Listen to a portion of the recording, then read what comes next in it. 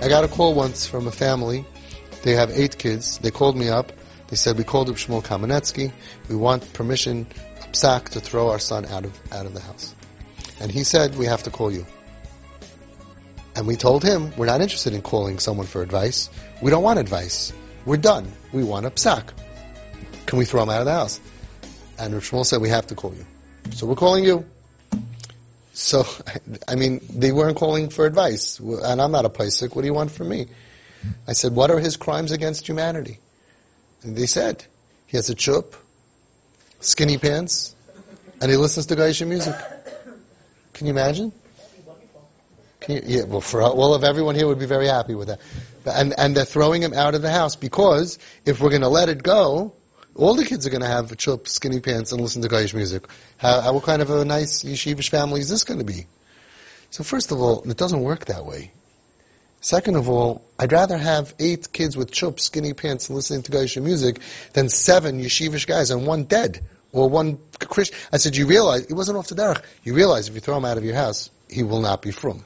Right? You realize, yes, we realize that, but we can't sacrifice pants, room in the legging of the pants. We can't do this.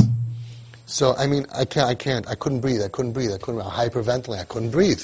You're going to sacrifice, or you're going to lose your kid. And they're good people. They're just stuck. They're like, we can't. You can't have a chup. You know, if we erased everybody in Klal Yisrael who 30, 40 years ago had a chup, listened to Geisha music, and had funny pants, 3/4 of Klal Yisrael wouldn't be around today. I mean, it's nice that everybody should be yeshivish and frum, but that's not reality. And they were totally stuck. I told them, okay, I'm going to give you my address. I want you to bring him to me. You're going to speak to him? I said, no, I'm keeping him. I'm keeping him on one condition. You can never have him back. In my house, first of all, I don't mind the chup, and my kids we have chups. I have a chup, and skinny. My pants are not so skinny, but it's okay. And Geisha music is fine by me, so why should we lose him? And I said, I'll take him, but I'm going to make him so frum and so yeshivish, you can never have him back. And then I told them probably I shouldn't have. I said, but I'm also on one other condition. You bring me your other kids, because you're not fit to be parents. You don't know what it means to be a parent. Everybody has this plan. We're going to have 12 kids. They're all going to look like me and act like mommy, and some are going to look like mommy and act like me. They're going to take after Bubi and Chesed. They're going to take after Zaidi and Asmada. They're all going to be exact what we want, and they're all going to behave, and they're going to be great, and they're all going to be mamish, our Hasidus, not even the brother of our Rebbe, our Hasidus mamish, or our yeshiva, and not too yeshivish, because that's crazy, and not less yeshivish, because that's fadarbin. And everybody's going to, and it's just going to be great. And you know what? It's a beautiful tefillah. It's a beautiful Hashem. We want all of our kids to be perfect, just like we all think that we're all perfect. We're normal, right? You ever do a shidduch with somebody, guy says, oh, it's good for your kid. He's normal. What does normal mean? Like me. Yeah, the Chassidim say normal is like them. The Litters say normal like them. The Orthodox say the modern. Everyone thinks normal is exactly like the way we are. We're normal. We are the definition. If you look on the normal, there should be a little mirror. Right? And the way you look, that's called normal, or in Yiddish, normal. Right? Crazy. And then all of a sudden we start having kids, and then this one's a little different, and this one's a little this, and a little this, and we have no tolerance. And it's very painful. Very painful, because don't you hate when God messes up your plans?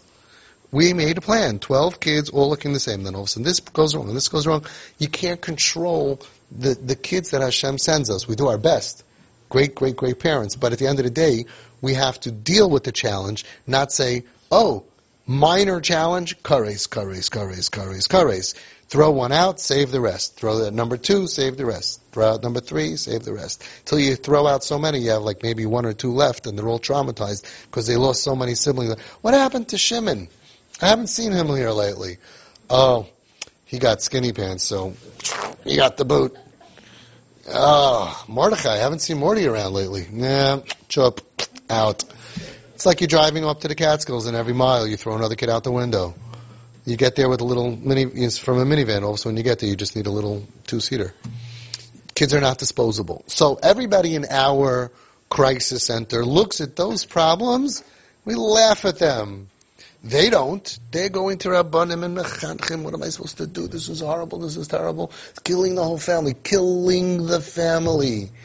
We caught him with a little radio and a little headphones in the bathroom. He's killing the whole family. And if we go ahead and we don't make this kid take a haircut, they're all going to want to have chups, and then we're not going to do shidduchim. It's a major crisis. So we can say, come on. To them, it's very serious. But you got a kick out of listening to it. It's not that different for us in our level. You're not losing your kids. You can't lose your kids. And just like you understand, you can't lose it because of a chup and because whatever. No matter what, you can't lose them. You totally de-escalated your family's crisis.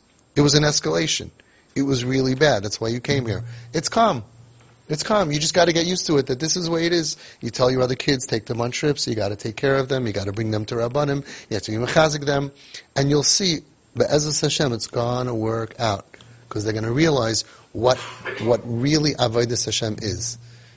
You know, Hashem told Abraham Avinu, I have an assignment for you, I want you to kill your kid.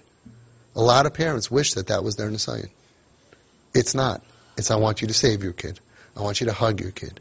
I want you to be there for your kid. I want you to give up your perfect life, or even not perfect life, to save this kid, to make a room for this kid within your life. And it's the best thing for the other kids, be'ezus Hashem, also.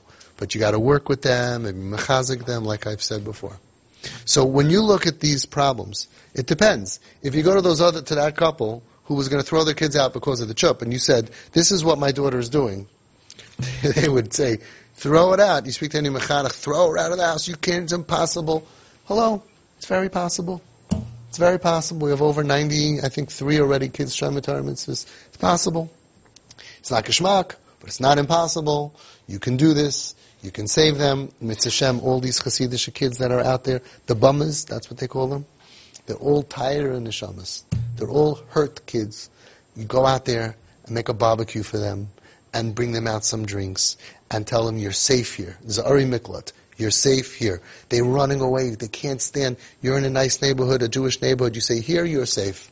Here there's no people looking at you. There's nobody judging you. Here you're safe. If you can get some money, maybe we'll help sponsor it, make a shtickle kumsitz for them. The Chassidish kids, even if they're off the derech, they still like cholent, and kumsitz it's a beautiful thing. You can do stuff with them.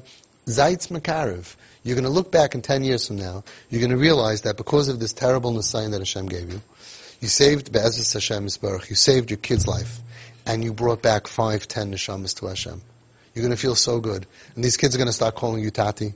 This happens all the time. Start calling your wife Mommy. You're going to hug them. They're going to say, I wish I got a hug like this from my father.